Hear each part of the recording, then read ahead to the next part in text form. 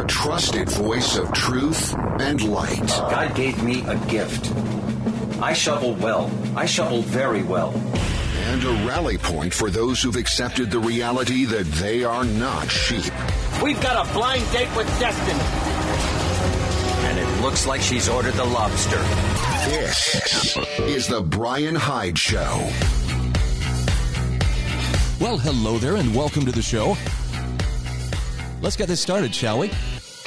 This is a place where we gather to revel in wrongthink. Now, what I mean by that is we simply challenge the prevailing narratives of our day and make up our own minds as to what is real and what isn't. Now, I know, that means, well, that sounds pretty subjective, you know. Who are you to determine what reality is? Now, I would actually ask the question, who are they, meaning the narrative managers, to tell you what reality is? Really? It's your mind. And I'm not telling you that you must agree with me, therefore you're no longer connected to reality. All I'm suggesting is there are a lot of forces out there that are trying to distract us, mislead us, or even just actively prevent us from seeing what is truth, what is real. My job is to help clear away some of that fog and at least give you a vantage point or multiple vantage points from which to assess the situation and make up your own mind. So, if these terms are agreeable, let's continue. I'm glad to have you here. By the way, I have great sponsors who make this show possible. They include Dixie Chiropractic. You can access them at dixiechiro.com, hslammo.com, sewingandquiltingcenter.com, monticellocollege.org, lifesavingfood.com, the Heather Turner team at Patriot Home Mortgage, and governyourcrypto.com. I think there's pretty much every day, as I sit down and I prepare my show notes and I'm thinking about, okay, what can I talk about? I'm always looking for what would be of greatest value. And there's some days where it's like, man, there is so much just craziness going on that I worry I'm just sitting here complaining. Or worse than that I'm sharing this stuff with you from the standpoint of someone who's just like, are you seeing this too? I'm not imagining this, right? This is what's really playing out in front of us. I guess what I'm admitting is there are times when I doubt my own sanity just because of the intense chaos that's going on around us. And it seems to be, building. And that seems pretty daunting. So I want to just take a little bit of a side journey here for a moment. And I'm speaking to those who recognize clearly that something's going on. That things are not, going exactly as they should be, and all is well. I know there are some people who can maintain, what? Well, there's nothing here that concerns us. It's the meme of the dog sitting there in a burning, restaurant with flames all around him, with a cup of coffee in front of him, and he's saying, this is fine. It's not fine. And I think we all recognize that. But if we're just sitting there wringing our hands or just complaining about what we see, what are we really accomplishing? I'm asking this more of myself than I am of you, but do you see the difference? It's not enough just to identify society's problems. Anybody can do that. Any heckler can sit there and point out, this is what I see that's wrong. You can sit there and make catcalls from the sidelines all you want. However, if you are serious about being a problem solver, you've got to get on the field. And this is where I find a lot of people struggle because it's, well, what can I do? The thinking of our time is so dominated by politics that for a lot of people, they feel like, well, maybe I need to run for office. And we need good people in office. But at the same time, we also need to lessen our dependence on the state, including elected office, to mitigate the various problems around us. I've got an article here in front of me from Ron Ross. This was published on Intellectual Takeout. No, it wasn't. It was AmericanThinker.com. Sorry. They're both great sites, but I want to send you to the right place. And there is a link to this article in my show notes. The one place where you can really make a difference is the title of this article. And he starts by invoking Jordan Peterson's 6th rule of life. Set your own house in perfect order before you criticize the world. Now, Ron Ross says, you determine your life primarily by the choices you make. Some choices are meta choices, ones that impact numerous other choices. And one of the meta choices is what share of your time you devote to your micro realm versus your macro realm. Now, the micro realm of our lives includes family, friends, coworkers, neighbors, those with whom we directly interact, as well as your job and other personal uses of your time. The macro part of our lives, that includes society at large, the economy, climate change, politics, people distant from you, and people you don't know. Now, Ron Ross asks, in which of these two realms, micro or macro, do you want to live? And he says, keep in mind, you have a limited amount of time and energy. Whichever realm you choose has what economists call an opportunity cost. Now, the MIT Dictionary of Modern Economics defines opportunity cost like this. Perhaps the most fundamental concept in economics, the opportunity cost of an action is the value of the foregone alternative. That's a great definition. Ron Ross says there's an enormous difference regarding the level of control you have in these two spheres. Obviously, you have the most influence and impact on those closest to you. And influence is like gravitational force, inversely proportional to the square of the distance. Also consider the relative populations. You're a significant part of your micro world. Like it or not, you're a tiny and insignificant part of your macro world. Now, he says there's also a big difference in your relative knowledge about the two realms. Your macro realm is vastly more complex than your micro realm, and the choices you make there are more prone to error. We all know people who have strong opinions concerning issues they know almost nothing about. Half the time, I think that's me, by the way. Ron Ross says virtually all your power resides in your micro realm. The person closest to you is yourself. So focusing on a small sphere of influence is an aspect of individual responsibility. It's a way of thinking and behaving that shows the difference between progressives and conservatives. Conservatives love being personally responsible. That's part of the price of freedom. Unfortunately, individual responsibility is just too big a burden for some people. Personal problems are often too difficult or too painful to face, and to focus instead on an urgent macro issue is a favorite self-deluding tactic of progressives. Kind of like systemic racism, right? They see it everywhere, in everyone. Injustice. They can spot it a mile away, except in themselves. Funny how that works. Ron Ross says their selected macro issue is typically one dire enough to blind them to the cost of hiding from themselves. It enables them to deny the high opportunity cost to themselves of neglecting their own unsolved personal problems. Now that's it. That's pretty much it. That's straight up. There's your, 1,000 milligrams of red pill. But I want to unpack this just a little bit further. And I want to do this because I believe you are a problem solver, and I certainly want to be a problem solver as well. I think there's great wisdom in what Ron Ross has written here. And it starts with real leadership. Starts with using your influence as wisely as you can wherever you happen to be at the moment. Now, I'm guessing most of us don't have a big, prominent national stage that's well lit and, well covered by the media, or for that matter, even, negatively covered by the media. Nope. But we do have very distinct spheres of influence. And I agree with him entirely that the most powerful sphere of influence we have starts with ourselves and then extends out to the people who are closest to us, and then the circle grows a little bit wider within our home, within our neighborhood, within our church community, within our actual community. You see how that works.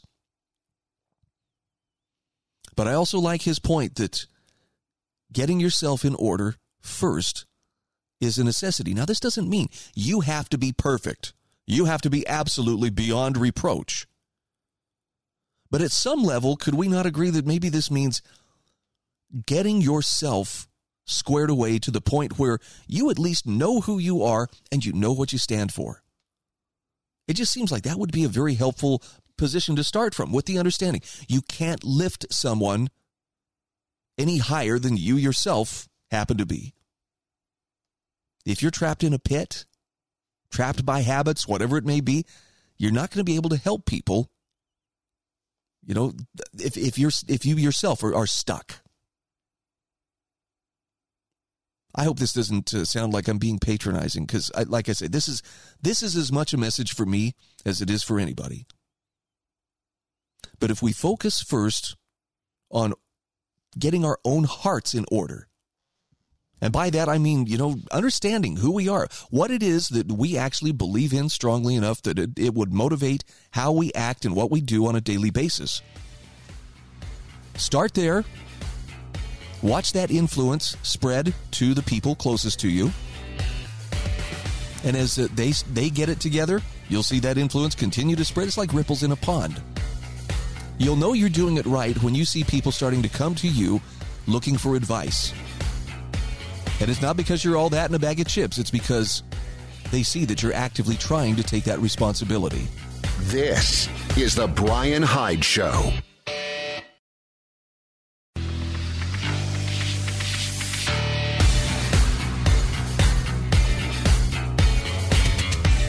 This is The Brian Hyde Show. Once again, welcome back to the show. Glad you could join us. Now, look, my message of liberty has been consistent, as you know, if you have been listening for the many years that I've been doing this program. I love the message of liberty. And this is why when I'm around people who embrace libertarianism, I always feel a little bit more at home. And I'm very happy to welcome Dr. C. Ronald Kimberling, who is one of the editors of a remarkable book that I've had the opportunity to read called Libertarianism. This is John Hosper's The Libertarian Party's 50th anniversary and beyond. Dr. Kimberling, I'm first of all glad to have you on the show. Tell us just a little bit about yourself, and then let's talk a little bit about libertarianism itself. I hate to admit this, but I didn't even realize the 50th anniversary had come and gone. Yeah. Well, thank you, Brian, and please just call me Ron. My own saga was my student days. I started college way back in 1967, and that was the time of, student riots and major protests and things like that. I became active in the Young Americans for Freedom, which is a conservative group started by William F. Buckley at his home in Sharon, Connecticut in 1960. But many of us, particularly those of us who lived in California, started reading more about the libertarian philosophy. And, searching for a government that got back to the original principles of the Constitution. Richard Nixon was president from 69 to 74, and Nixon did certain things. He started the Environmental Protection Agency. He imposed wage and price controls, which hadn't been imposed since World War II, and a lot of other things that those of us who were in favor of free markets and free minds, we could not stomach that. So we kind of broke away and started a bunch of libertarian groups, and they're all, they're in a chapter in the book on it's called Flowers in Our Hair, kind of an homage to the 60s. But I was part of that movement. And, I got my PhD at USC, actually in English, not in political science, remained politically active. I supported Ronald Reagan. In fact, there's an interview with Reagan in this book, and he specifically states, this is back in 1975, specifically states that libertarianism is the heart and soul of conservatism. People ought to read that essay. So I worked for Reagan. I got appointed to a political position in 1981 in the U.S. Department of Education, and I rose through, several political appointments. I became assistant secretary for higher ed, which is the highest ranking federal official for colleges and universities. And I detail in the book, in one chapter, some suggestions for how to abolish the Department of Ed. That's what I went there to do, and we didn't accomplish it for a number of reasons. But it's still a worthwhile goal, I think. Phil Crane was a congressman from the Chicago suburbs for many, many years. He was known as a conservative, but he was very libertarian in his views. And I remember hearing Phil Crane say the federal government should be reduced to 4 cabinet agencies: the Department of Defense, the Department of the Treasury, the Department of State for Foreign Relations, and the Justice Department, period. Everything else, let's abolish. Let's figure out, why we either don't need them or do it on the state level. So anyway, the idea for this book, Brian, is that the 50th anniversary was coming up of two very salutary events in libertarian history.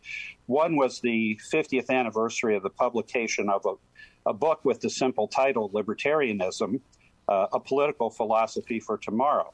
That was written by Professor John Hospers, who was the head of the philosophy department at the University of Southern California, and major work of political philosophy. It sold millions of copies and still in print. And as a result of that and other activities, the Libertarian Party was created formally in Colorado in December of 1971, and John Hospers became the first Libertarian candidate for president.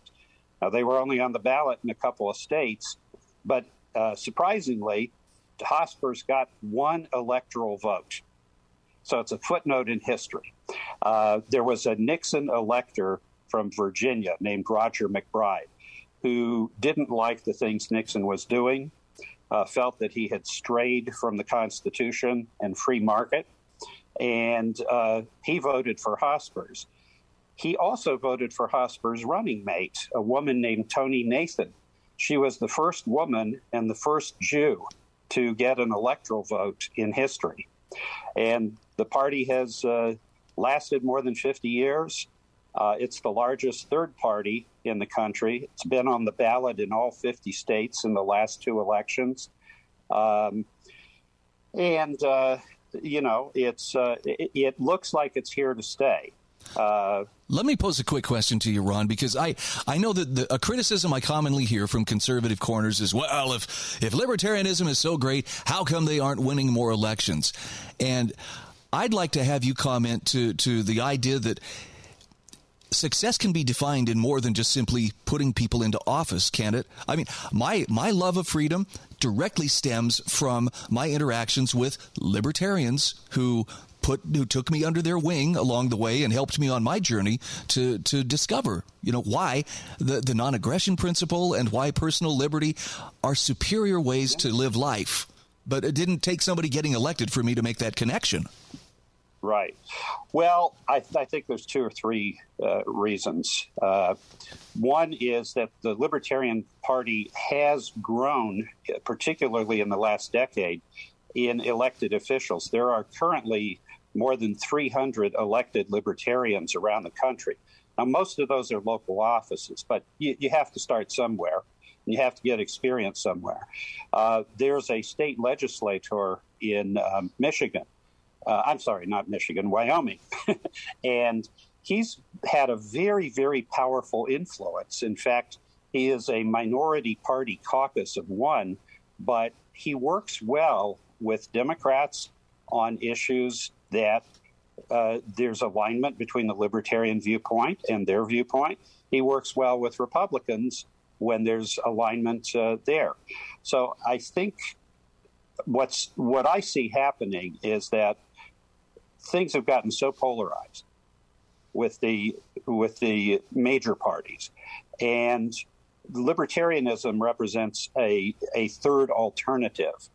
And I think there were about half a dozen states in the 2020 election where the Libertarian presidential candidate, Joe Jorgensen, won sufficient votes that it made the difference between whether Biden or Trump won that state.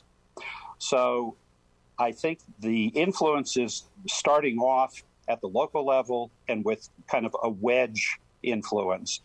And more, I think if independents, who are about a third of the voters in the United States, decide that libertarianism is the true independent philosophy in politics, that it's going to grow more. Ron, is there a way to sum up libertarianism? I mean, I don't usually speak in bumper sticker slogans, but if there's a central idea to libertarianism, what would that be? People should have the freedom to do anything they want so long as it's peaceful and doesn't interfere with somebody else's freedom. And, years ago they used to say libertarians believed that the government should stay out of the boardroom and out of the bedroom. Okay, there doesn't need to be much more. I mean, that's a great philosophy to begin with. Unfortunately, a lot of people still are in the process of learning why it's a very viable way of seeing the world. We have to take a very quick commercial break. Again, my guest is Dr. C. Ronald Kimberling. We will be back to talk with Ron. We're going to talk about some specific essays within this book, and I think you'll be surprised at the variety of voices that also have embraced the libertarian ideal. We'll be back right after this. This is The Brian Hyde Show.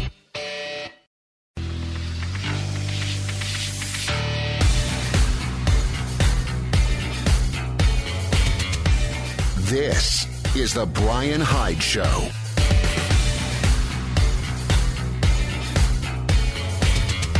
Welcome back to the show. Again, I'm visiting today with Dr. C. Ronald Kimberling, and we're talking about a book which he co-edited along with Stan Oliver called Libertarianism, John Hosper's The Libertarian Party's 50th Anniversary and Beyond.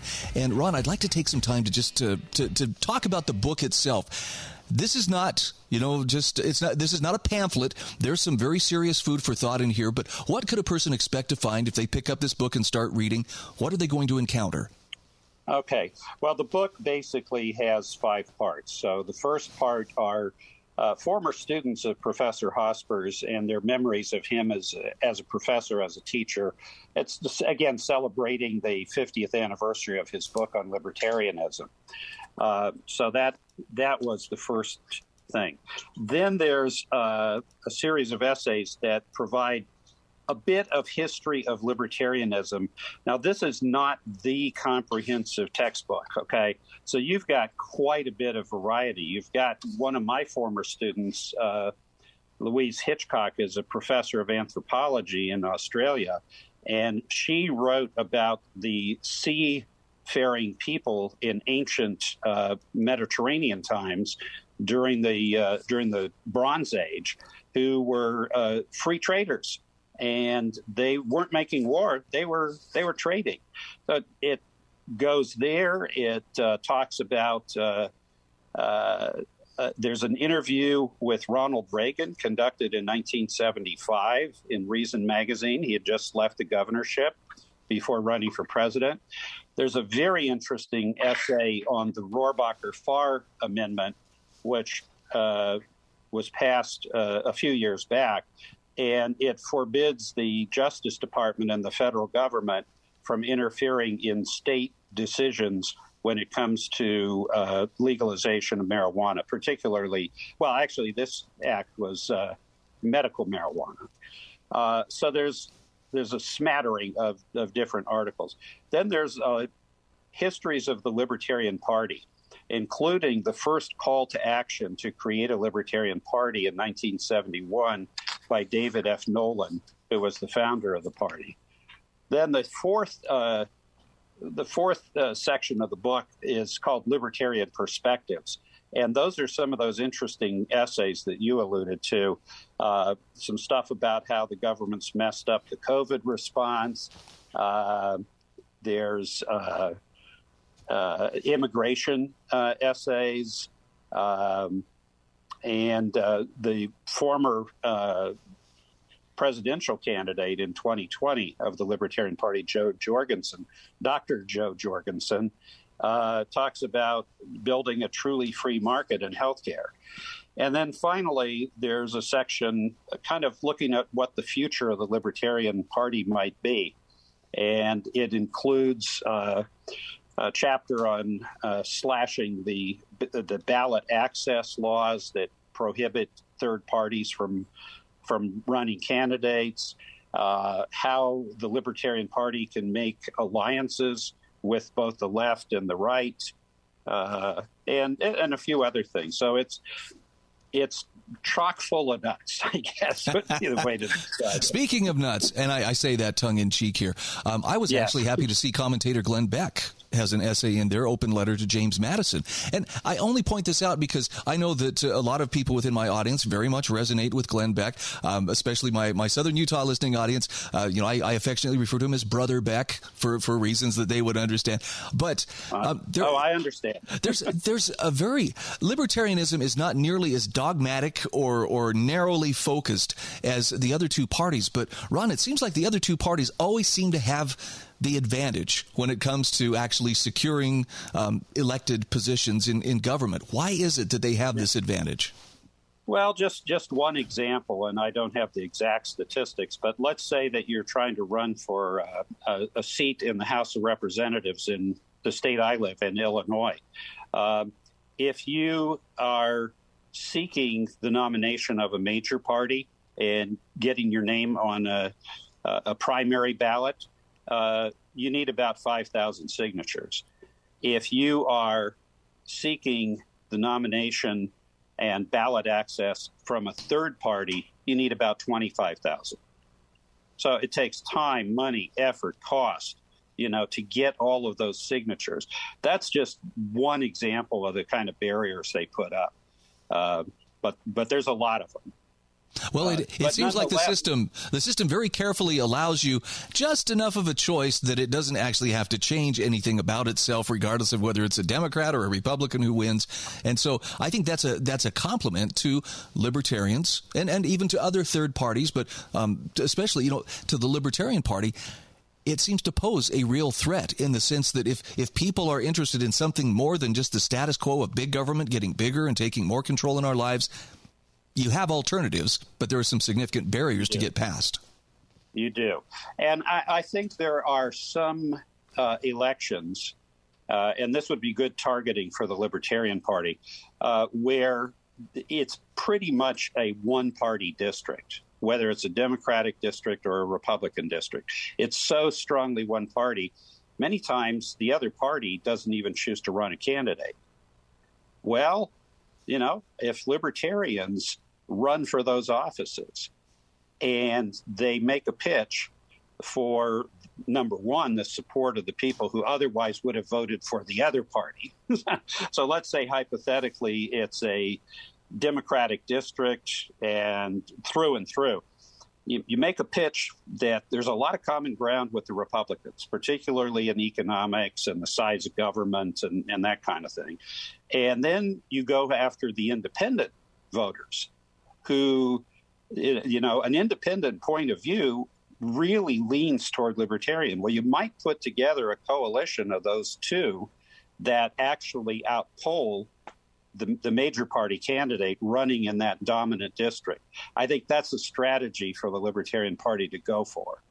There's an essay in the book by Mary Ruwart, Why a Libertarian World is Inevitable. Now, I have to tell you, that actually struck a note of optimism in my soul. I was like, liberty is a great idea. That idea that people should be free to do anything peaceful that does not infringe on others, that should be the key to a better, more prosperous world.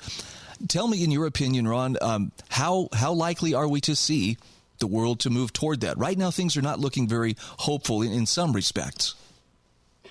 Well, I'm optimistic about one aspect of this current war in the Ukraine, and that is nations that believe in, they'll use the term democracy, but basically where there are more freedoms given to individual citizens than you find in autocracies.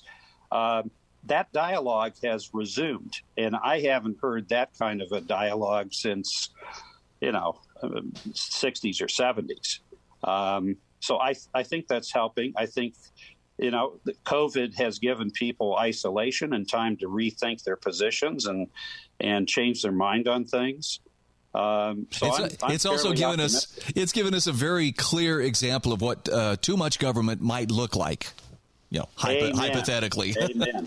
And Mary has another chapter in the book that talks about that. Now, this book was written during the earlier phase of the pandemic, but she has a doctorate in biomedical research. She has had significant interaction with the FDA over the years. And she's highly critical of the FDA and the way that they have handled the COVID situation. Let's take a moment here. We got about 90 seconds left. Let's talk about the book, where it's available. Where would you direct people if they're interested in getting their hands on this book? The publisher is called Jameson Books, Jameson. People could Google that and order it from their website, or they could just go on Amazon and look it up. Just enter Libertarianism, John Hosper's The Libertarian Party's 50th Anniversary and Beyond. That's a long title. They could try my name, C. Ronald Kimberling, and it might pop up there. And they can buy it on Amazon, or they could buy it from the publisher. Are there any issues, we're down to about our last minute here, but are there any issues or any political races that you're particularly keeping an eye on, which could prove to show that libertarianism is in fact, an idea whose time has come? I'm keeping my eye on the state legislative races in the state of Wyoming. I mentioned earlier that there is an elected libertarian in the Wyoming legislature, but they're actually running a set of candidates and targeting specific legislative seats with the hope that they can increase that number from 1 to 4, 5, 6, and just have a real presence in Wyoming. And Wyoming is a state that leans toward liberty anyway. It's the good old West. Ron, it's been great talking with you. Thank you so much for your time, and thanks for a wonderful read in this book. Thank you. Pleasure to be with you. This is The Bryan Hyde Show.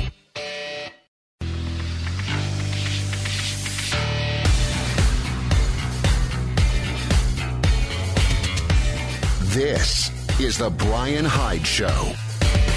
Hey, welcome back to the show. Quick shout out here to sewingandquiltingcenter.com. Now, they are located in St. George, Utah, but if you are someone who is in the market for a sewing machine, embroidery machine, long arm quilting machine, these are the folks I would send you to. And if it's not you, you probably know someone who is into utilizing these skills. Sewingandquiltingcenter.com would like me to remind you that this Friday, actually today and tomorrow, April 8th and 9th at the Dixie Center in St. George, there is a quilt show being put on by the Dixie Quilt Guild. Now, you can go and you can appreciate quilts. That's fine. But you could also get your hands on a Handy Quilter long arm quilting machine at no charge and see how it does. In other words, they have 4 of them set up there. So if you want to, put it to the test, see how they work, you can actually get a summarized hands-on demonstration and also get the best prices of the year. Now, if you can't make it to the Dixie Center, go visit their store on Bluff Street in St. George for amazing 2-day-only prices. It's time to get the machine that you've been dreaming of. And I'm just going to throw this out there, too. I don't want to make it sound like, a sewing machine is a doomsday item. But if you're serious about your self-reliance, it's probably something that you should add to your tools and to your skills of being able to repair or even manufacture your own clothing. And they fix the old machines. They teach people how to use nearly every machine made for home use, even the competition's machines. Sewingandquiltingcenter.com. There's a link in the show notes. Check it out. You'll appreciate it. They'll appreciate hearing from you. So as much as it feels like COVID mania has passed, this is not the time to be popping champagne corks. I've got an article here from offguardian.com. This is from Todd Hyen, and it's a very clear, dispassionate look at what they got and what we lost. And I guess the bottom line here is we still have some heavy lifting ahead of us. Todd Hyen says, "Stop the party, folks. It's not over until the fat lady sings." And she's only taken a break. Now, he says, "I've written about this premature euphoria several times, warning that we really haven't won a thing, not even one battle, until some heads roll. There are no rolling heads to be seen, not even a cursory fall guy having his career destroyed due to all the blame thrown his way." Now, he says, "I thought at first Fauci was going to get this honor with his mysterious disappearance as a precursor to his public fall from grace, but he says, I was wrong. He's only off somewhere private to lick his wounds, assuming he even considers himself wounded, which I rather doubt.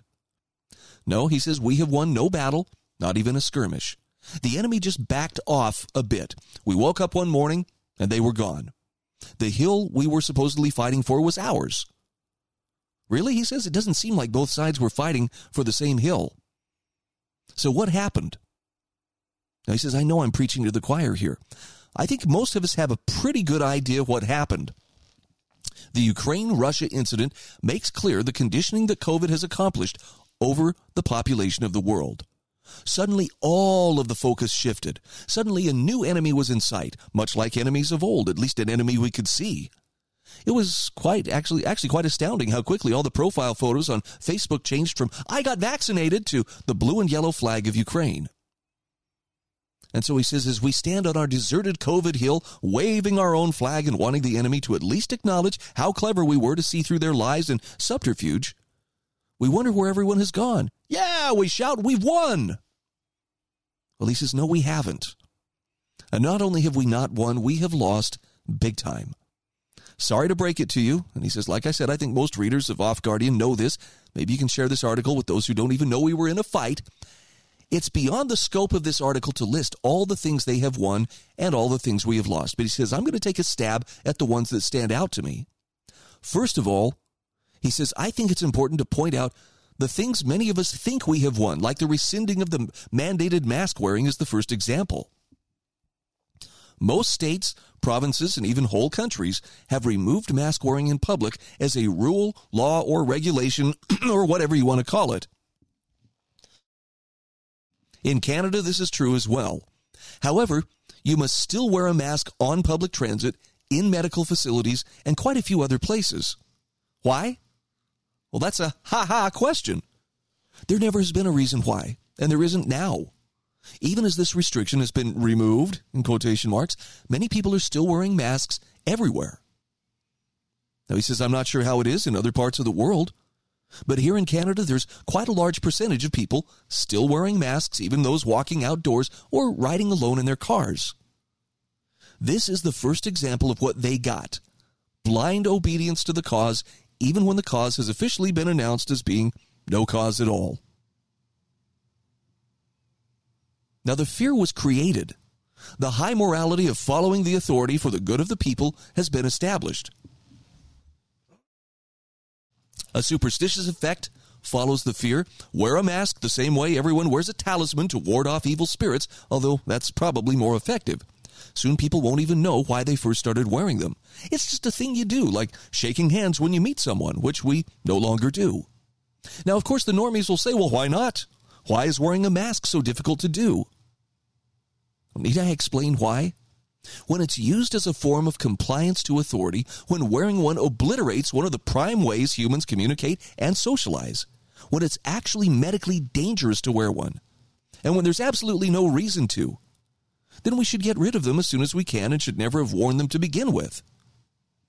So the powers that be ought not, or the powers that ought not to be, have won a very effective form of blind compliance, ready to implement at full force again with a snap of the finger. Not only are people still wearing them, it will take no effort at all to get a majority of the world's population to don them en masse again. Now, they've also won, and we have lost, a sense of unsubstantiated fear for our fellow human beings. Social distancing has forced us into an unconscious avoidance of other people. Now, he says, I haven't seen much handshaking going on or even hugging. People now avoid each other, and I doubt if these avoidances are even conscious. This has established a deep sense of fear and loss of trust, which again makes us all easily manipulated. It will only take small insertions in the culture through media to basically push us anywhere they want us pushed. Now, the breakdown of social psychology is clearly part of the agenda, and he says, I believe they can indeed count that one as a win, a big one. The implications of this sort of thing are unconscionable and range rather from a general disconnect from human interaction to massive unrest, impatience, and lack of tolerance. More violence, road rage, disputes, tribal dissonances, not to mention higher rates of depression, anxiety, drug use, suicide. If we think of Orwell's 1984 as any sort of a playbook for this agenda, we can see the foundations laid for many of the more atrocious aspects of Big Brother's world. The idea of continuous war raging somewhere in the world is certainly in place, along with the confusion of which side to be on at any given moment. The propaganda is relentless and leaves us all in a sticky, syrupy mess. Hate is an all-powerful stimulator for extreme nationalism and compliance to a singular narrative. During COVID, we were trained to accept nothing but one clearly defined truth. Different perspectives were not allowed, as anything with a different view was immediately labeled misinformation, fake, and dangerous. So there are no second opinions anymore. Either a source of information is in line with the mainstream or is simply degraded as insanity, moronic, or anti-science. There is no gray, only black and white. During COVID, we learned through a very conscious manipulation that there was only one way to see truth, and that polarized thinking can apply to anything the narrative wishes to apply it to. First, all about COVID and vaccines, now all about Ukraine and Russia. Two very different events in nearly every way, yet each with one mainstream view that we must all be in alignment with. Now, the ease of applying censorship to nearly any situation is a huge win for them. Any contrary opinion has been all but obliterated. If information is labeled mis by the mainstream, it's blocked. Contrary ideas and opinions on social media, deleted. Those who are brave enough to speak out lose their jobs and their reputations are ruined. Once we start marching to this drum, that anything that challenges the mainstream narrative is false, fake, misinformation, dangerous, or anti-science, we are quite literally walking into a totalitarian state. After COVID, this sort of censorship will be just that much easier to implement, and it will be that much easier to just go along with it, or worse, to advocate it. I mean, in more subtle areas, we see the foundation set for other agenda items like central bank digital currency, digital IDs, paving the way for that's been paved the way they've had the way paved for them rather by vaccine passports, and the ground they've acquired through COVID manipulation is clear and substantial. Depending on how far down the rabbit hole you're willing to go, we're also seeing the tiny tip of the iceberg with thousands of deaths and injuries undoubtedly caused by the vaccines, probably the effect that the makers of the injection see as a minor annoyance, when the major event could very well be millions of deaths spread out over generations. Now, if that's true, that's a big win for them and a big loss for us. So really, he says we have won nothing, at least yet. And the foundation has been poured for a structure. We don't know the final shape of it, but it's definitely going to be blocking our view of freedom and creativity. The advice here is stay on that hill. The battle has only begun. Do not give up, whatever you do. This is the Brian Hyde Show.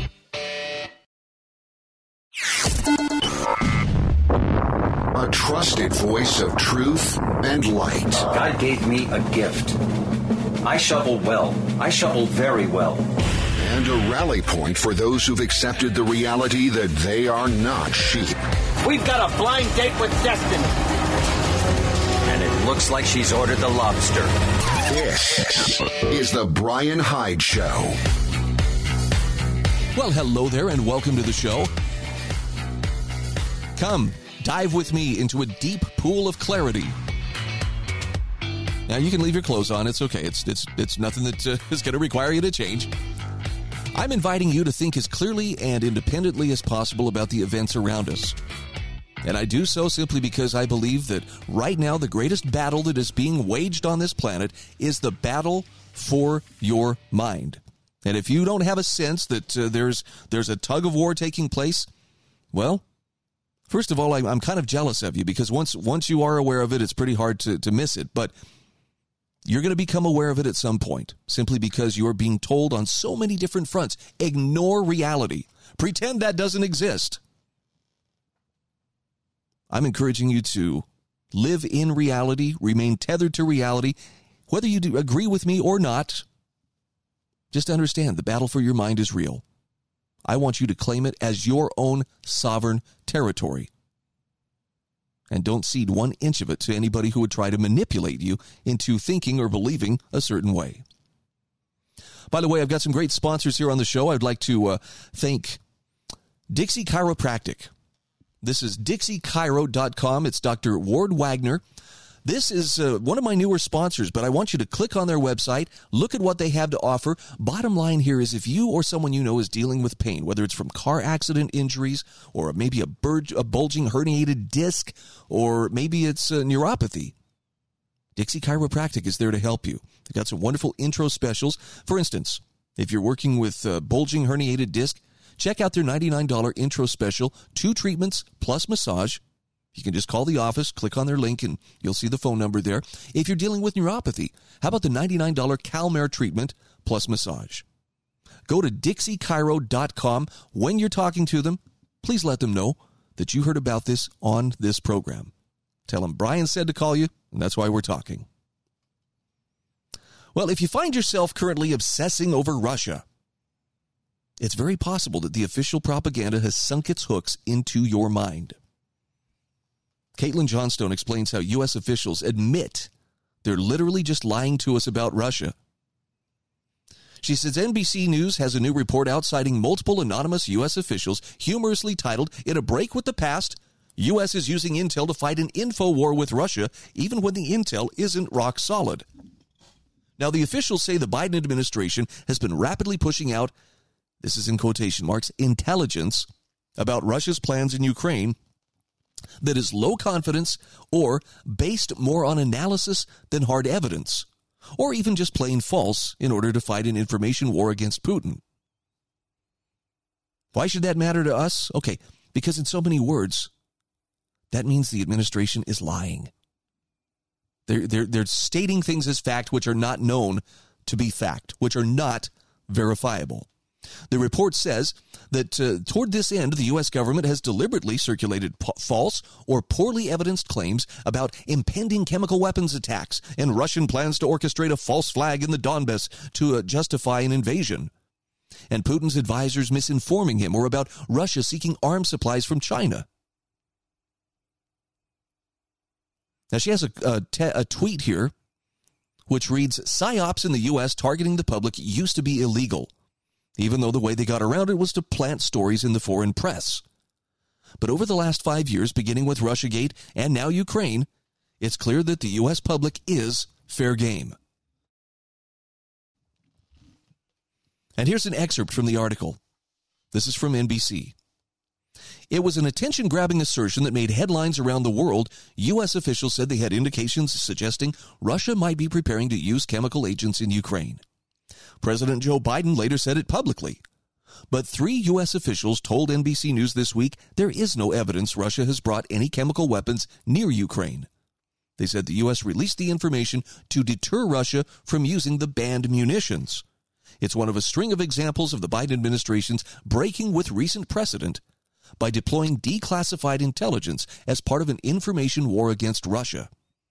The information has done so even when the intelligence wasn't rock solid," officials said, "to keep Russian President Vladimir Putin off balance." End quote. So they lied.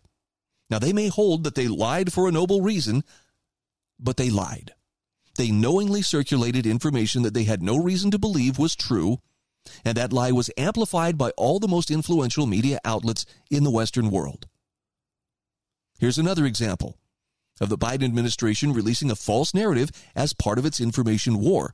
Quote, "Likewise, a charge that Russia had turned to China for potential military help lacked hard evidence," a European official and 2 U.S. officials said. The U.S. officials said there are no indications China is considering providing weapons to Russia. The Biden administration put that out as a warning to China not to do so, they said. End quote. See, on the Empire's claim last week that Putin is being misled by his advisors because they're afraid of telling him the truth, NBC reports this assessment wasn't conclusive, based more on analysis than on hard evidence. In fact, Caitlin Johnstone says, "I actually made fun of this ridiculous CIA press release when it was uncritically published, disguised as breaking news by the New York Times." She said, "Breaking News, the most influential newspaper in the English-speaking world, routinely passes off CIA press releases as breaking news."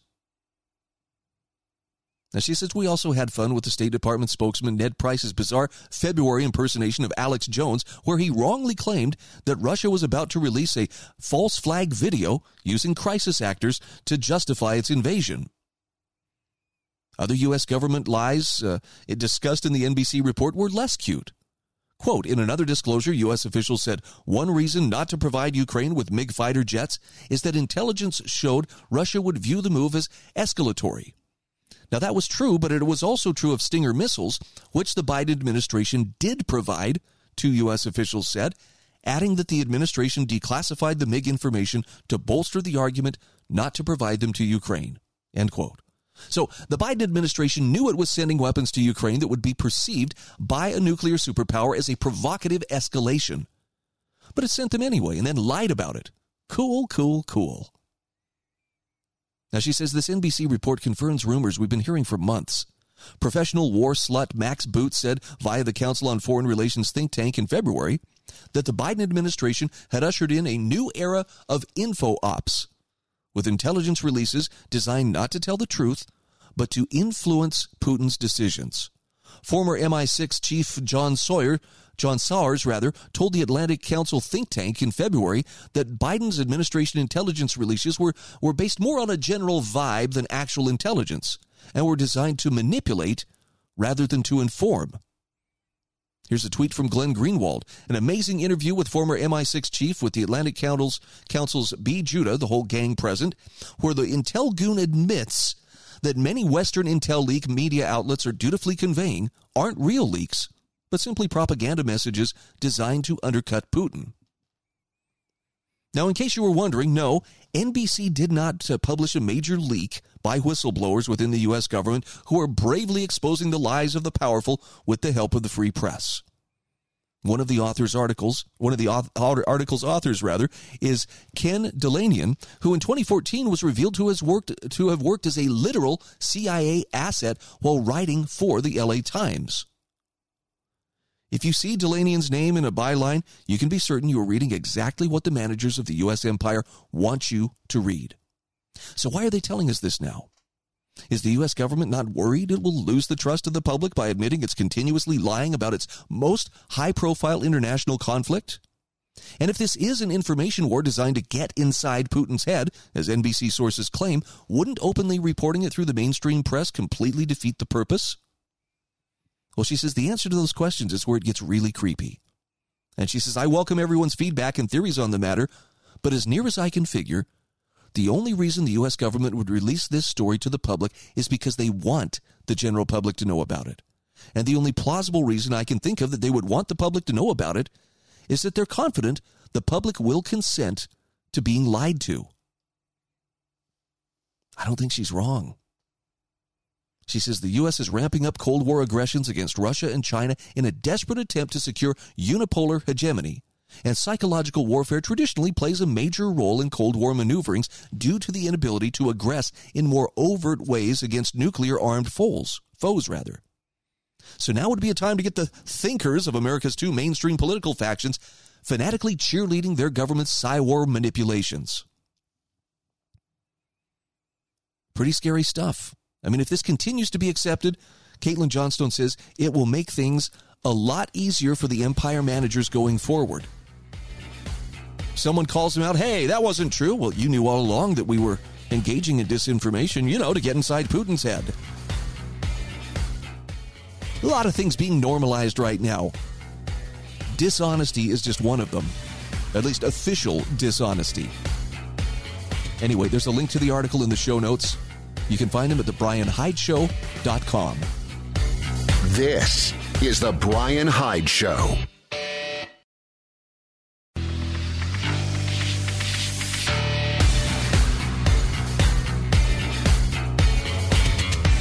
This is The Brian Hyde Show. Hey, welcome back to the show. I want to mention the Heather Turner team at Patriot Home Mortgage, one of my sponsors, and encourage you to get in touch with her if you are looking to secure a mortgage. But from a VA loan to a traditional loan to a reverse mortgage, the Heather Turner team at Patriot Home Mortgage has the experience, the stability, and the clout to get you the loan you need without delay. In fact, even if you're looking to refinance your existing home loan, they can help. You can call Heather at 435-703-4522.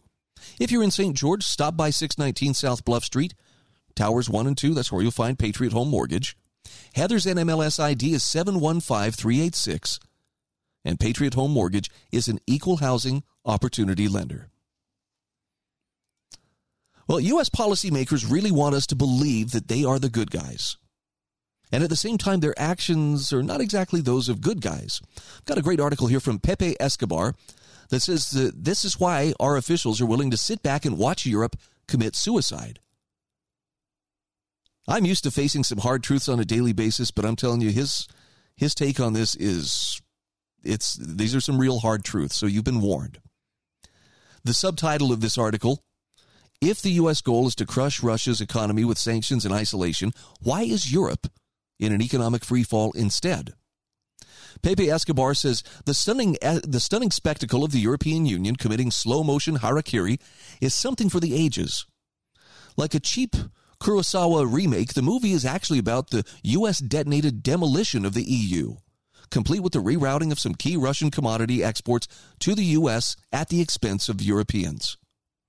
Now, it helps to have a fifth columnist actress strategically placed, in this case, astonishingly incompetent European Commission head Ursula von der Leyen, with her vociferous announcement of a crushing new sanctions package, Russian ships banned from EU ports, road transportation companies from Russia and Belarus prohibited from entering the EU, no more coal imports, over 4.4 billion euros a year. In practice, that translates into Washington shaking down its wealthiest Western clients / puppets. Now, Russia, of course, is too powerful to challenge militarily, at least directly, and the U.S. badly needs some of its key exports, especially minerals. So the Americans will instead nudge the EU into imposing ever-increasing sanctions that will willfully collapse their national economies, allowing the U.S. to scoop everything up. Cue to the coming catastrophic economic consequences felt by Europeans in their daily life, but not by the wealthiest 5%. Inflation devouring salaries and savings, next winter energy bills packing a mean punch, products disappearing from supermarkets, holiday bookings almost frozen. France's Le Petit Roi Emmanuel Macron, perhaps facing a nasty electoral surprise, has even announced food stamps like in World War II are possible. We have Germany facing the returning ghost of Weimar hyperinflation. BlackRock President Rob Capito said in Texas, for the first time, this generation is going to go into a store and not be able to get what they want. African farmers are unable to afford fertilizer at all this year, reducing agricultural production by an amount capable of feeding 100 million people. Zoltan Pozsar, former New York Fed and U.S. Treasury guru, current Credit Suisse Grand Vizier, has been on a streak, stressing how commodity reserves, and here Russia is unrivaled, will be an essential feature of what he calls Bretton Woods III.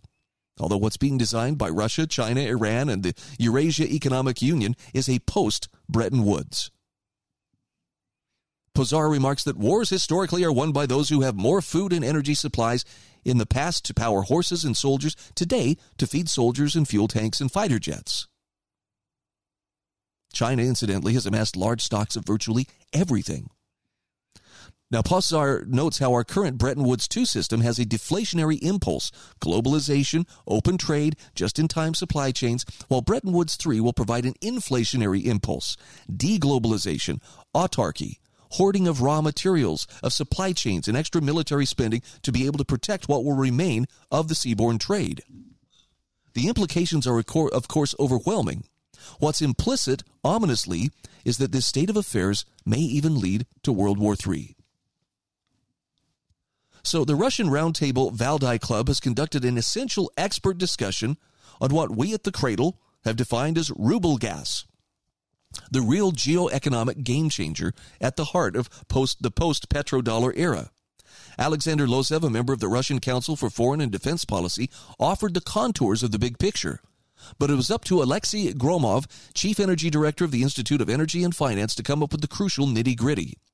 Russia, so far, was selling 155 billion cubic meters of gas to Europe each year.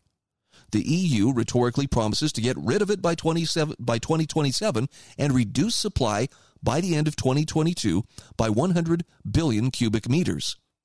Gromov asked how, and remarked, any expert has no answer. Most of Russia's natural gas is shipped over pipelines. This simply cannot be replaced by liquefied natural gas. Now, the risible European answer has been to start saving, as in prepare to be worse off and reduce the temperature in households. Gromov noted how in Russia, 22 to 25 degrees in winter is the norm. Europe is promoting 16 degrees as healthy and wearing sweaters at night. The EU won't be able to get the gas it needs from Norway or Algeria, which is privileging domestic consumption. Azerbaijan would be able to provide at best, 10 billion cubic meters a year, but that'll take 2 or 3 years to happen. Gromov stressed how there is no surplus in the market today for the U.S. and Qatar LNG, liquefied natural gas, and how prices for Asian customers are always higher. So the bottom line is that by the end of 2022, Europe won't be able to significantly reduce what it buys from Russia. They might cut by 50 billion cubic meters maximum. And prices in the spot market will be higher, at least $1,300 per cubic meter. Now, an important development is that Russia changed the logistical supply chains to Asia already. That applies for gas and oil as well. You can impose sanctions if there's a surplus in the market. Now there's a shortage of at least 1.5 million barrels of oil a day. We'll be sending our supplies to Asia with a discount. As it stands, Asia's already paying a premium from $3 to $5 more per barrel of oil. On oil shipments, Gromov also commented on the key issue of insurance, saying insurance premiums are higher. Before Ukraine, it was all based on the free on-board system. Now, buyers are saying we don't want the risk of taking your cargo to our ports. So they're applying the cost, insurance, and freight system, where the seller has to insure and transport the cargo. And that, of course, impacts revenues. An absolutely key issue for Russia is how to make the transition to China as its key gas customer. It's all about the power of Siberia, too. A new 2,600-kilometer pipeline originating in the Russian, Bovanenkovo and Karasovy gas fields in Yamal in northwest Siberia, which will reach full capacity only in 2024. And first, the interconnector through Mongolia must be built. We need 3 years to build this pipeline. So everything will be in place only around 2025. Now, on the Yamal pipeline, most of the gas goes to Asia. If the Europeans don't buy any more, then we can redirect. And then there's the Arctic ING Project 2, which is even larger than, it's LNG 2, which is larger than the Yamal. The first phase should be finished soon. It's 80% ready. An extra problem posed by the Russian unfriendlies in Asia, Japan, and South Korea. LNG infrastructure produced in Russia still depends on foreign technologies. And this is what leads Gromov to note that the model of mobilization-based economy is not so good. But that's what Russia needs to deal with, at least in the short to medium term. So energy is playing a huge role right now. And I'm not trying to fix blame here and say, well, Europe shouldn't have become so dang dependent on Russia in the first place. But it's pretty clear, no matter what sanctions are being thrown at Russia, Russia holds a number of the cards when it comes to energy. And I don't know if you remembered this or if you realized this, you probably did. But that energy is what the world runs on. We're feeling the pinch here in America. Everything costs more, starting with gassing up our own cars to the products that we see on the store shelves. I don't have a good feeling about this. Got to take a quick break. We'll come back to Pepe Escobar's article right after these messages. This is the Brian Hyde Show.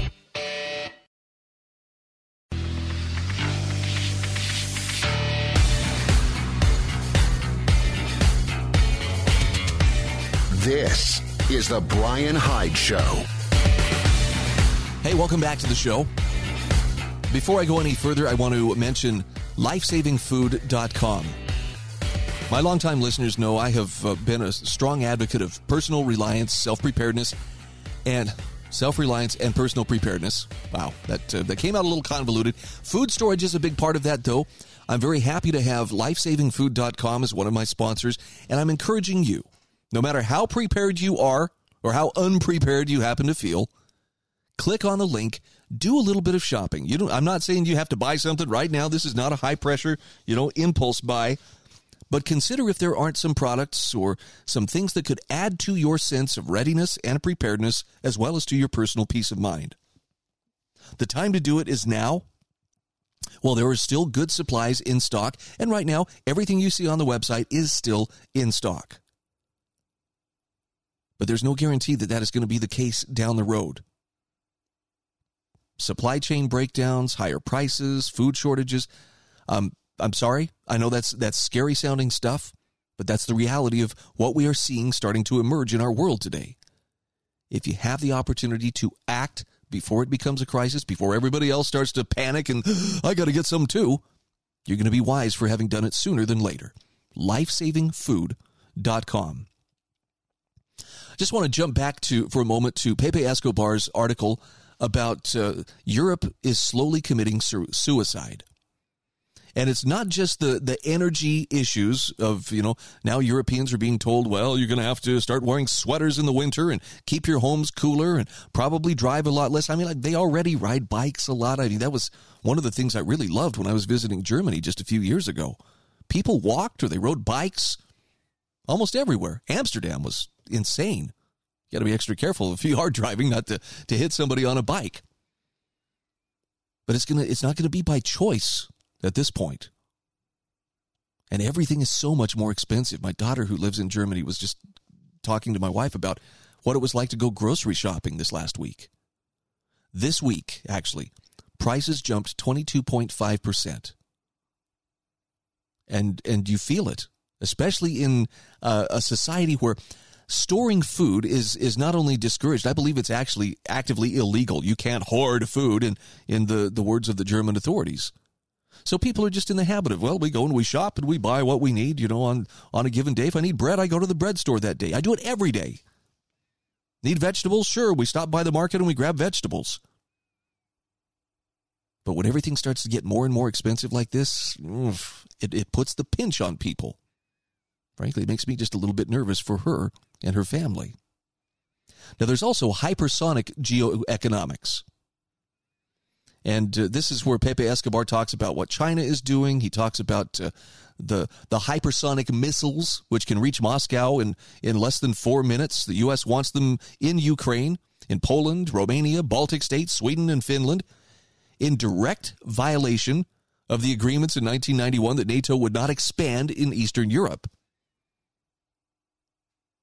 Interesting. The U.S. does not have hypersonic missiles now, but should in a year or two, and that is what Russia would consider an existential threat. So they had to go into Ukraine to stop this, at least according to, Russian leaders.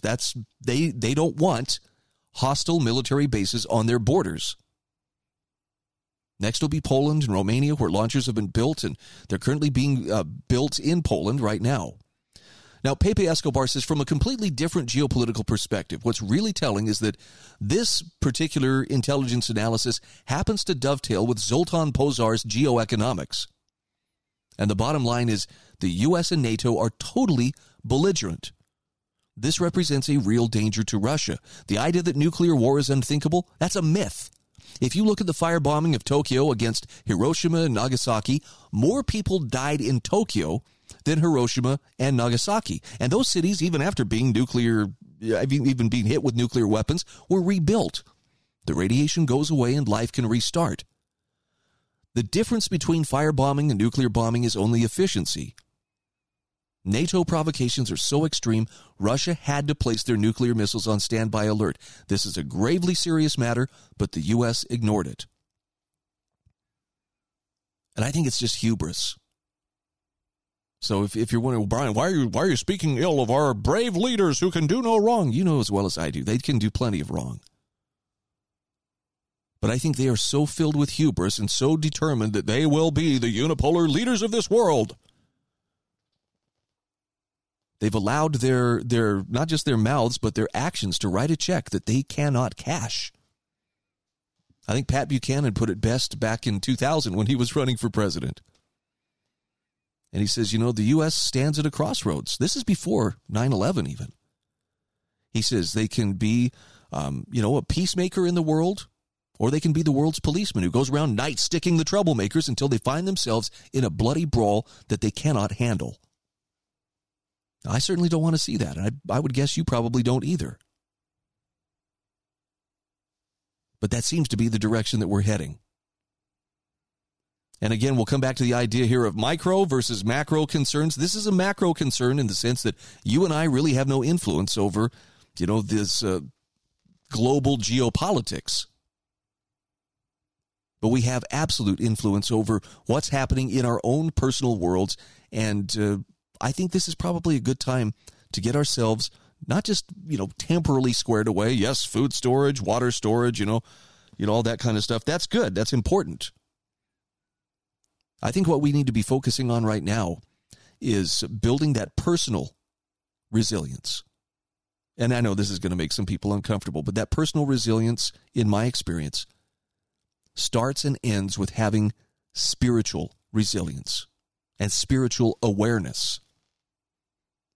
People who are strong spiritually, who have a connection to their Creator, are going to be able to weather the coming storms with much more confidence than those who are not tethered to something that can help them, keep from just being carried about by whatever the currents are doing.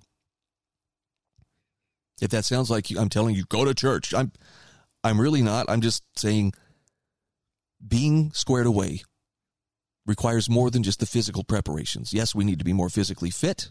We need to be more spiritually fit, mentally fit. Believe it or not, that's what this show is trying to promote on a daily basis. Take ownership of your mentality, your mental health, part of which includes unplugging. Even from this show, just turn it off, go outside, interact with people, go do something for somebody else. And you'll see the world slowly start to look normal within a very short time.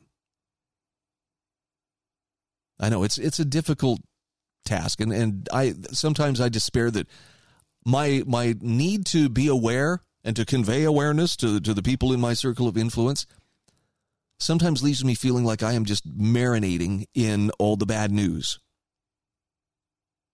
Certainly I want you to be aware, but I also want you to be aware that there are other good things that are happening in the world. In fact, I'm going to dovetail real quickly into a related topic.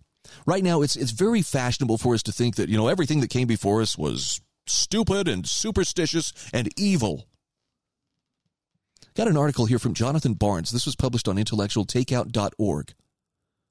There is greatness in the past despite what critical theorists try to tell us. And since we just had a critical race theorist appointed to the Supreme Court, I expect that this is only going to become more and more of an issue. Now, he says he grew up as one of 8 pugnacious boys in a family of 12 children. And in a family that large, disagreements naturally arise. And Jonathan Barnes' dad would set up a boxing ring in the basement to empower them to settle their differences. The older brothers got a left-hand boxing glove. The youngers got 2 gloves. That was the entirety of our sire, the Marquis of Bellevue's rules. He says maybe that's even why I became a linebacker later in my youth. Now, he says, I never attained greatness as a linebacker, nor have I attained greatness in other areas compared to many others who went before me. But because of those people, my family members, I can at least attempt to be great. And I'm going to tap the brakes here. I'll share the rest of this when we come back from our commercial break. But at the root of what I'm encouraging you to do, it's not so much to hide from the world and, hunker down, just hide under your bed until the storm has blown over. I'm actively encouraging you to rise to the personal greatness that is within you. And it's going to look different for every one of us. Some people will be out there in front of the TV cameras. Some people will be doing it quietly behind the scenes, but nevertheless making a very tangible difference in the lives of the people around them. But the thing you have to remember is that unlocking that personal greatness and living as a great person, not just signaling it on social media, it requires effort. Real effort, as in there are no shortcuts. It requires being tested and proven in a way that is unique to you. And the universe knows how to test us on these things. You ever get the chance to study the hero's journey? You'll recognize the pattern, probably in your own life and certainly in the lives of other people who have reached a degree of greatness. Bottom line is, you are needed. Your influence is needed. We'll come back to the article just the other side of these messages. This is the Brian Hyde Show.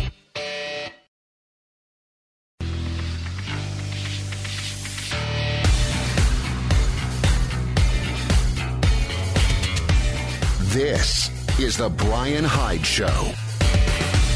Hey, welcome back to the show. Just a brief acknowledgement here for one of my great sponsors, that being HSLammo.com. Spencer Worthington is the founder and president of HSL Ammo. And if you don't know Spencer, if you live in southern Utah and you've not had a chance to cross paths with Spencer, you really should just drop him a note or something. Stop by sometime and tell him, hello. He is a great guy. Talk about somebody who is using his influence wisely and using it to benefit to the people around him and to build his community. That's your guy.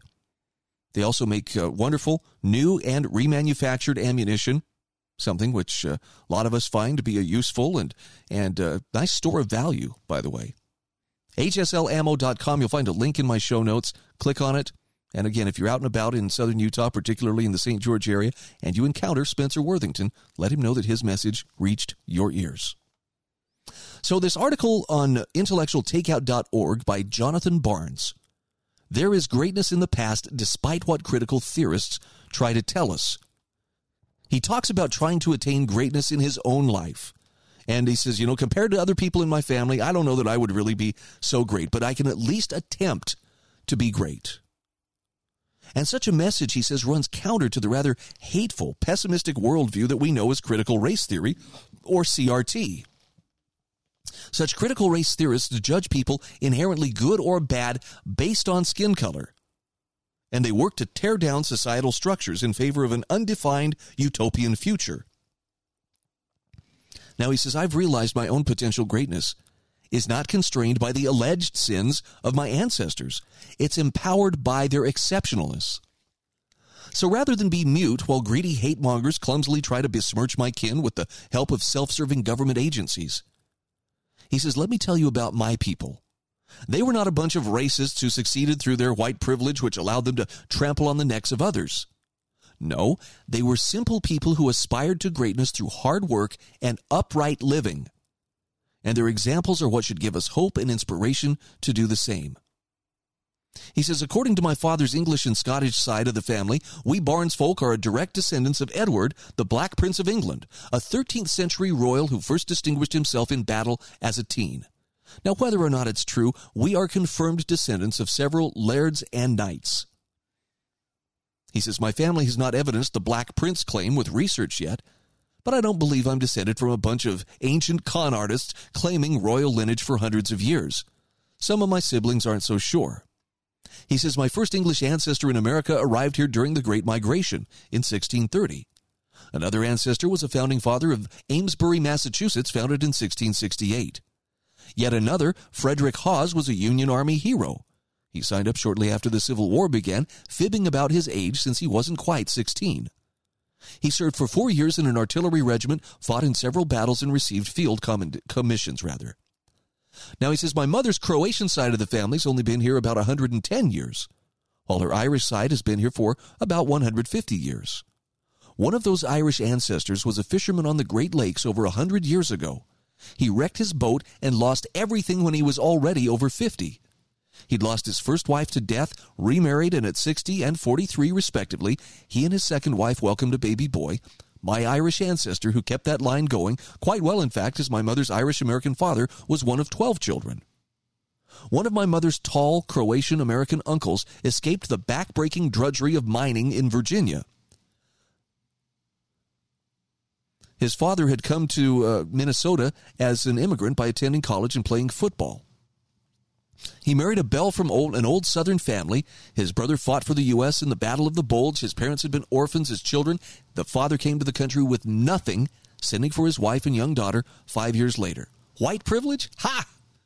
He says, closer to my generation, Dad served a short stint in the Navy as a young man and then later served in the Army during the Korean War in the 1950s, spending his service time mostly in Germany, as he was one of just 2 men in his company not to go to Korea. His self-employed contractor father died when Dad was 17, leaving a wife and 6 kids behind. Dad took the GI Bill route, and he and his mother graduated from college at the same time, he as an engineer and her a teacher. Now, he says, my parents only planned on having 4 children, but became committed Christians and decided to have as many children as the Lord would provide. I am the fifth child, biblically named and dedicated by my father to the Lord. When the steel industry imploded from being dumb, fat, and happy in the 1980s and Dad lost his job with U.S. Steel, Mom started an in-home daycare, which she grew into a daycare center with a couple of locations away from our home. She was such a bleeding heart that many people took advantage of her daycare's long hours, and many bilked her on pay for caring for their little ones. Structural racism? Phooey, he says. There are a lot of black and white kids who would still view my late mother as a sort of grandmother who they loved. She was very loving and beautiful. Everyone who knew her could see that. My ancestors may not seem all that great in worldly goods and achievements, but they were great in that they had meaningful existence, working hard, and living in a way that their descendants can admire. Young people need role models like that, and many of them are angry today because they lack such models of excellence. Writer Mark Bauerlein states in a recent article for American Greatness, quote, "There is greatness to be enjoyed. There are talents to revere. The past contains wonders." He says, without that belief, our 30-year-olds are disappointed, uncertain, pessimistic, and resentful. It's a natural response. They want a meaningful existence, and they look for it in false gods of social justice and the like, unable to find it where they should, in church, in tradition, in humanitas, in country, and in role models.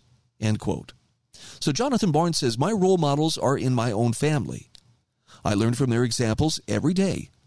My siblings, for example, act nobly and put others first. They lead by example, patterning the good behavior they want to see in others. And it is this simple greatness, both in the past and in the present, that should inspire us and the younger generations to take heart and to follow their example. And he says, if you can't find such inspiration in your own family, then feel free to use mine. Now, if that sounds like a flex to you, I'm going to suggest maybe you're not seeing clearly what he's trying to do here. This is not about, see how much better my family is than yours. But I bet if you were to look into your own family history, if you really started to know the people who came before you, oh, you'll probably find a scoundrel or two. Every family has them. But you're going to find some truly great individuals.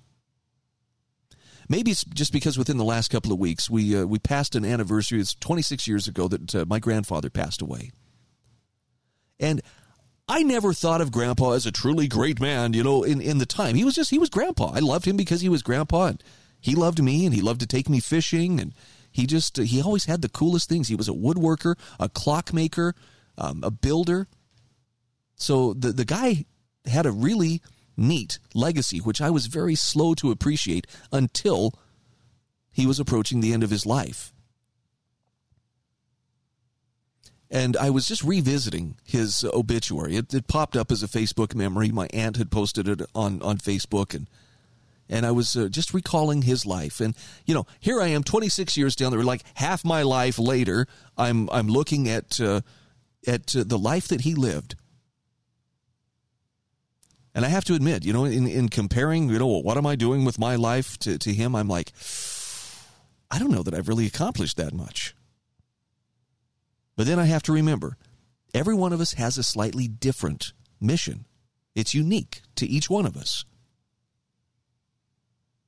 And I look at my grandfather's personal greatness, which, again, was never expressed in terms of, oh, yes, he was captain of the tennis team at Father's Country Club and all that. No. He was just a hardworking, good, honest man. And every time I look around and I see a clock hanging on the wall that he made, or sit on a piece of furniture that he made, I'm reminded of the impact that he had on my life and so many other people's lives. Now, I hate to get all philosophical, but in the end, I really believe that is the greatest measure of success.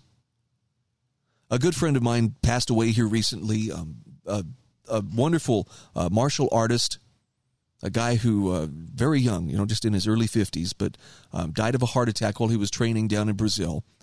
About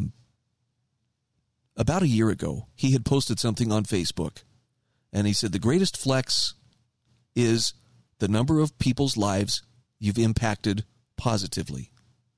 And this was a guy who cut a very wide swath, and he really impacted a lot of people's lives, including my own, in a very positive way. All the other stuff, you know, the money you make, the mansion you lived in, the cool cars you drove, or the toys you accumulated, that's all fine and dandy, but these things are very transitory. Even fame and fortune are temporary conditions. If you really want to get down to it, the greatest success you're going to see in your life, at least when you approach the end of your life, is going to be looking back over the course of your life and seeing the people whose lives were impacted positively because of you. And more often than not, that impact is going to come not because you did some brave, magnanimous thing, but because you were just a good person and a good influence in their lives. This is The Brian Hyde Show.